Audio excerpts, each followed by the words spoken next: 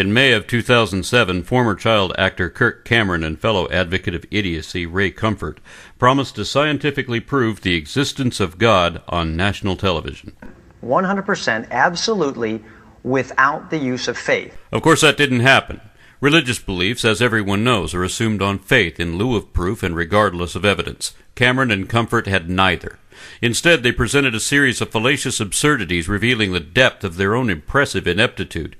First, they tried to parody cosmology and abiogenesis, as if criticizing them should somehow challenge evolution, as if disproving evolution could imply creation by default, as if God would only be indicated by a failure of science to explain what religion also does not explain, as if science did not adequately explain every aspect of biodiversity very well and hadn't already disproved all the Genesis fables which Cameron and Comfort were still trying to save.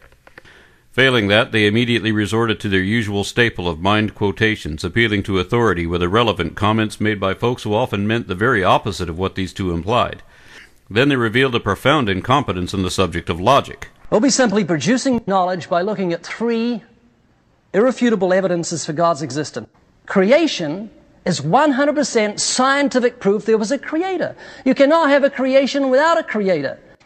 Which brings me to my second evidence of God's existence, something that God has put within each of us, the conscience. You're a self-admitted, lying, thieving, blasphemous adulterer at heart. So hopefully, your conscience has been stirred by the commandments to show you need God's forgiveness, which brings me to the third evidence. This is the radical nature of conversion. When all that inevitably failed to impress anyone either, they tried to intimidate the audience with a sermon of emotional pleas entirely reliant on fear and ignorance. But this assembly wasn't stocked only with paranoid and superstitious zealots. This was a more intellectually curious group, many of whom already believed in God, but whether they did or not, everyone in attendance was sincerely disappointed with Cameron's and Comfort's inability to produce anything they promised. I think everybody here can tell that there was not one piece of evidence presented at all for their God. Comfort insulted fellow believers by assuming that if there is a God, then his religion and absurdly narrow interpretation of it was the only acceptable option, a notion his cohort unwittingly described as idolatry. Cameron insulted the rest of the audience by pretending to have once thought as rationalists do, a lie he himself also accidentally exposed when he then accused rationalism of being a belief based on faith. Finally, Comfort implicitly admitted that his God could only be indicated if one was already determined to believe in it regardless of evidence, and the only claim they had to it depended on religious references which they had earlier promised they would neither need nor use. If they knew this going in, then their whole premise was phony because they also knew they didn't have any evidence, much less proof, and would have to rely entirely on assertions of faith and their reverence of Scripture. The invisible things of Him from the creation of the world are clearly seen, being understood by the things that are made. I find it incredulous, if not astounding, that when discussing the concept of all things, knowing all things, and having all things at your fingertips, you turn to the Bible, a book riddled with things we know are wrong. Amazingly, subsequent interviews showed the duo apparently oblivious to any of their string of utter failures in that forum. They went into this venue as if they actually believed they had something to present, and may even have come out thinking they showed it. But much of the alleged evidence they declared to be irrefutable had already been refuted thousands of times. You've got adaptation within a species, but you've never seen any animal produce anything other than because that's not how evolution works. You say, that's not how evolution works. Over time it'll turn into something else, but you've never seen it happen. No one's ever seen it happen. And that is called macroevolution. No one's ever seen it demonstrated. Science has never found a genuine transitional form that is one kind of animal crossing over into another kind, either living or in the fossil record. The problem was I never really took the time to look into the evidence myself, do the research, and actually see if the claims that they were making were true. The rest were merely unsubstantiated assertions, flatly stating as fact unsupported assumptions, which can neither be evidenced nor confirmed, presenting their baseless speculation as though it were certain knowledge. God is going to punish murderers. He's good. He's just. He's going to make sure murderers get what's coming to them. But realize this, God is so good, He's also going to punish rapists, adulterers, pedophiles, fornicators, blasphemers, hypocrites, and even thieves and liars. Obviously, Cameron and Comfort hadn't any idea what they were talking about at any point, neither in fact nor fiction. They certainly didn't know what the words science, knowledge, proof, or evidence even mean. Creationists typically don't. We're all looking at the exact same facts, we're just coming to different conclusions. No, we're not. First of all, facts are objectively verifiable and thus indisputable data. But dogmatic religious beliefs depend instead on subjective impressions of personal preference, erroneous assumptions, and assertions of logical fallacies. Everything is just so incredibly complex, there had to be a creator. Everything that has information and is complex has to have been created. That's not true at all. Second, we could rationalize a few of the facts differently, but mere facts don't qualify as evidence until or unless they collectively indicate or can be accounted for by only one scenario over any other available option. By definition, the same evidence cannot imply two mutually exclusive opposing positions. Besides, we're obviously not both looking at ERVs, atavisms, transitional forms, physiological, anatomical, and molecular vestiges, ontogeny and developmental biology, protein functional redundancy, convergent phenotypes, mobile genes, observed speciation, or the myriad methods of dating geologic stratigraphy, nor any twin-nested hierarchy of phylogenetic clades. All of these are peer-reviewed and verified accurate evidence positively promoting evolution as well as directly disproving creationism. But you know what we've never seen? We've never seen anything created. No one has ever seen a complex life form or anything else magically pop out of thin air, but that's what creationists are arguing for. Talismans, incantations, elemental component spells, enchantments, clairvoyance, and prophecies all consistently fail every test. To confirm this, James the Amazing Randi, a former Las Vegas illusionist well versed in the angles used in supernatural pseudoscience, has for 10 years offered a $1 million prize for anyone who can show testable evidence of the things we should expect would also be true if there were ethereal entities influencing things with molecular structures. In that time, he has exposed a few frauds, but to date, no one has ever produced any actual evidence for faith healing, telepaths, psionics, precognitive psychic friends with astral bodies, past life remembrance, or spectral manifestations of any kind. So where is there any field of study or accurate fact positively promoting a magical creation? We're considering this matter of life origins, and there's an incredible body, a pyramid of evidence in support of divine orchestration, divine engineering, divine creation. Great. Where is it? What is it? Because each of the arguments presented for irreducible complexity, the best arguments creationism ever had, were disproved scientifically and exposed in court. And apart from a series of frauds and falsehoods like these, the only arguments anti-science evangelists have ever had seem to be limited to nothing more than ignorant criticisms of dwindling and already irrelevant gaps in the ever-enveloping advancement of science. But vague criticisms against science still wouldn't count as evidence for creationism, even if those arguments weren't all completely wrong. Even if there was evidence of gods, it might not be their God. Even if it was, it still wouldn't be evidence for creation either, because it still wouldn't dismiss any of the evidence for evolution and against mythology. Nor could it change the fact that humans are still apes. Creation relies on a false dichotomy, rejecting all other options and insisting that there can only be two alternatives, so they can imagine that criticizing the one will vindicate the other by default. Okay, question for Dr. Hovind. What is your strongest piece of evidence for creation? I think the evidence for creation would be the absolute impossibility of the contrary. Convicted fraud and pseudoscience charlatan Mr. Kent Hovind argues that what has already been directly observed and shown to be certainly true is, in his opinion, impossible, and the only option he thinks is possible is that an imperceptible mystical jinn conjured everything out of nothing with an incantation. Gods and magic are the most simplistic excuses ignorant primitives have ever imagined to explain anything. Therefore, a more logical argument could be made that reality is much too complex to have been deliberately designed by anything, much less an anthropomorphic deity. If there's nothing to imply that a god even exists, then there's no reason to assume it has unlimited powers either, and there's no hint of any means it could have used if there were such things.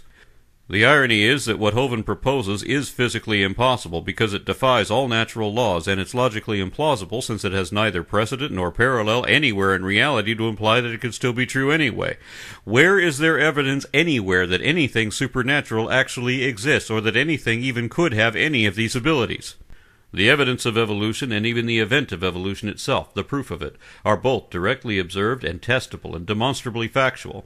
But religious beliefs are none of the above and never have been. They're assumed on faith. Whether or not these beliefs turn out to be correct, they are asserted as true without justification in the form of evidence. Defenders of pseudoscience scornfully reject scientific methodology and gleefully ignore evidence on purpose, and their leaders even admit this openly and publicly, because they actually preach not only that we should make positive proclamations of complete conviction even without the slightest indication, but also that we should automatically reject without consideration everything we ever find that doesn't fit into their preconceived bias. We need to be looking at the world through our biblical glasses. We have a revelation from one who says, I know everything, I've always been there, here's what happened in the past. So when we take that revelation, put on our set of glasses, and we look at the evidence, we can say, now I understand. Fossils couldn't have formed before sin. There was no death before sin. There was a global flood. That connects to geology. God made distinct kinds of animals and plants. That connects to biology and so on. This is how to prove that creationism really is willfully ignorant and deliberately dishonest, because here is another admission that they don't care what the truth really is. They just want to believe what they want to believe, and if that doesn't turn out to be true, then they don't want to know what is true, and sometimes they'll even admit that too. I'll be the first to admit that creationists view evidence from a biased perspective. Evolutionists, would you be willing to admit that you also view evidence from a biased perspective? Religion is a bias by definition. That's why it relies on propaganda.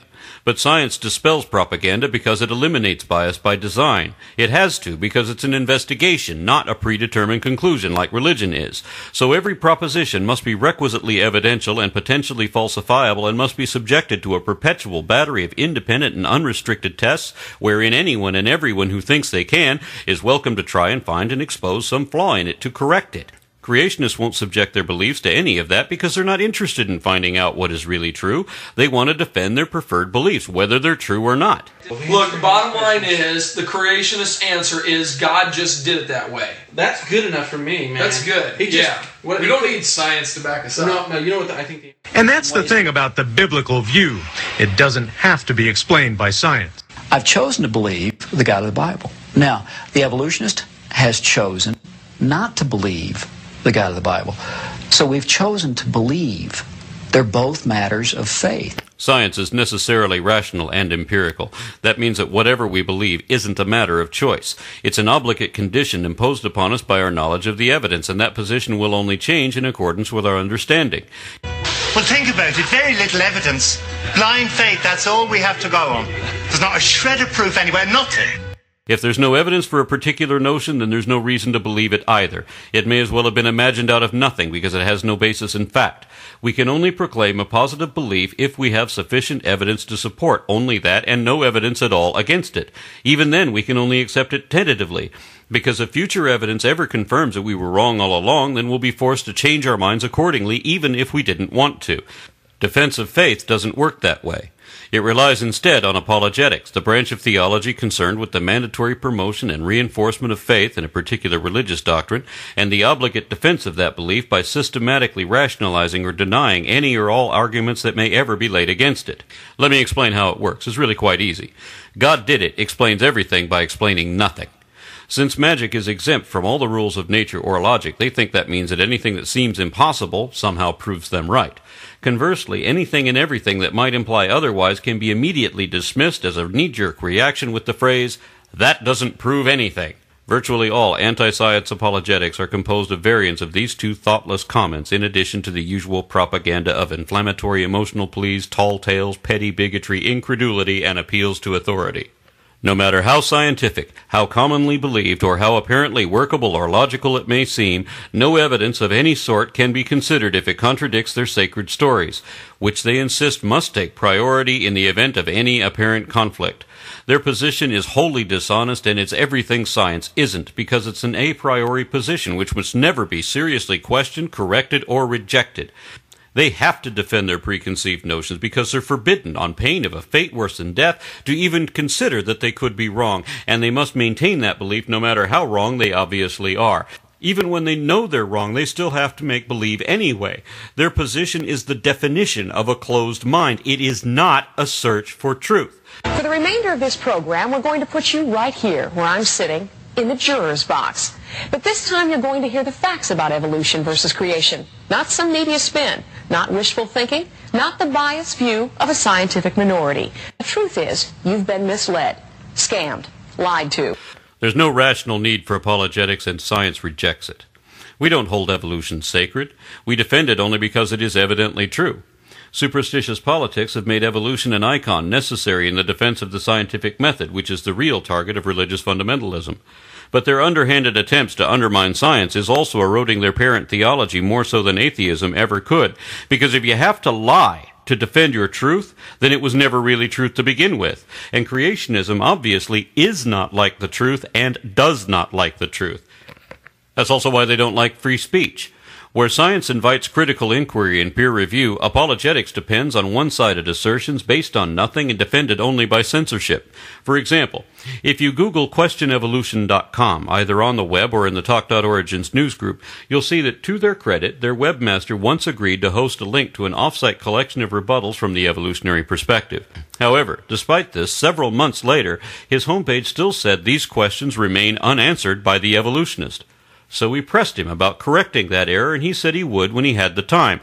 But that was several years ago, and his site still tells the same lie. All he did was quietly remove the links to all our answers so he could pretend they didn't exist, rather than correct his false accusations. For another example, someone still stupid enough to promote Kirk Cameron actually bought a domain named after me, with all the tags applicable to me, in an obvious attempt to redirect search engines looking for me. Of course, there's no way to post comments to that site, nor to contact them to correct it. So they use that page to post idiotic falsehoods, deliberately misrepresenting my position. It's so crazy that on some level they have to know how wrong that all is. But they don't care about accuracy, and we've already heard them declare they don't care about evidence either. They've assumed their conclusions without it and admit they'll never change their minds because of it, but sometimes they'll contradict themselves and pretend otherwise if they think they have a few facts on their side. We have footprints of humans with dinosaurs in Dakota.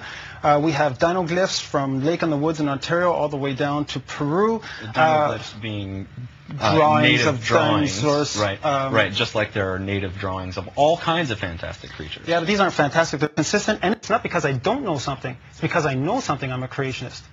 What this creationist doesn't know is that he has just cited known forgeries as evidence. Many of the famed Ica stones have been recently created and artificially aged as part of a hoax financed by a Peruvian dentist seeking to defraud gullible tourists. Some of the hucksters involved have even confessed to their part in this crime. Even other creationists reject this, including cryptozoologists, the ones who most want to believe in the persistent existence of extinct paleofauna. Even they say they can prove that these artifacts aren't really ancient depictions of dinosaurs. AnswersInGenesis.org, a leader in the apologetics resistance against science, admits this too. Fundamentalists have never exposed a single evolutionary fraud or scientific conspiracy since their mindless movement began, but they perpetuated many of each. Some sites supporting science have long lists of creationist criminal cons and thoroughly disputed fabrications, along with citations of peer-reviewed research proving why every single allegation of evangelical evidence ever examined is either unsubstantiated or entirely erroneous, if not deliberately deceitful. Religious fundamentalists seldom correct any of the many flaws in their data, and increasingly desperate wanna-believers keep repeating the same old wives' tales and urban legends long after they know they're not true. That's all they ever had, and before the age of information, they could still get away with that. But some of these frauds and rumors are now so blatantly bogus that even apologetics propaganda mills are compelled to admit it, because refuting the various fallacies, fibs, and fakery of creationist claims has become a sort of internet sport. It's like shooting fish in a barrel, because every single thing the fundies have ever presented in their defense, if it could be tested at all, has always turned out to be either misunderstood and grossly distorted or intentionally misrepresented. The simultaneously saddest and most laughable irony of this whole stupid controversy is that these zealots claim they're opposed to evolution as an issue of morality.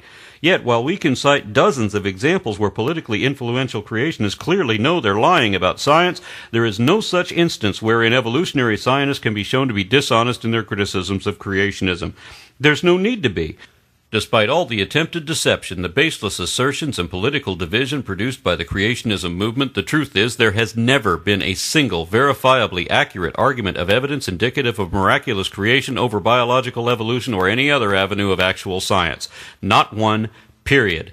Neither has there ever been any credible proponents of creation science anywhere ever, because with one crackpot exception, everyone who has ever published anti-evolutionary rhetoric to any medium did so only according to a prior religious agenda rather than any amount of scientific comprehension.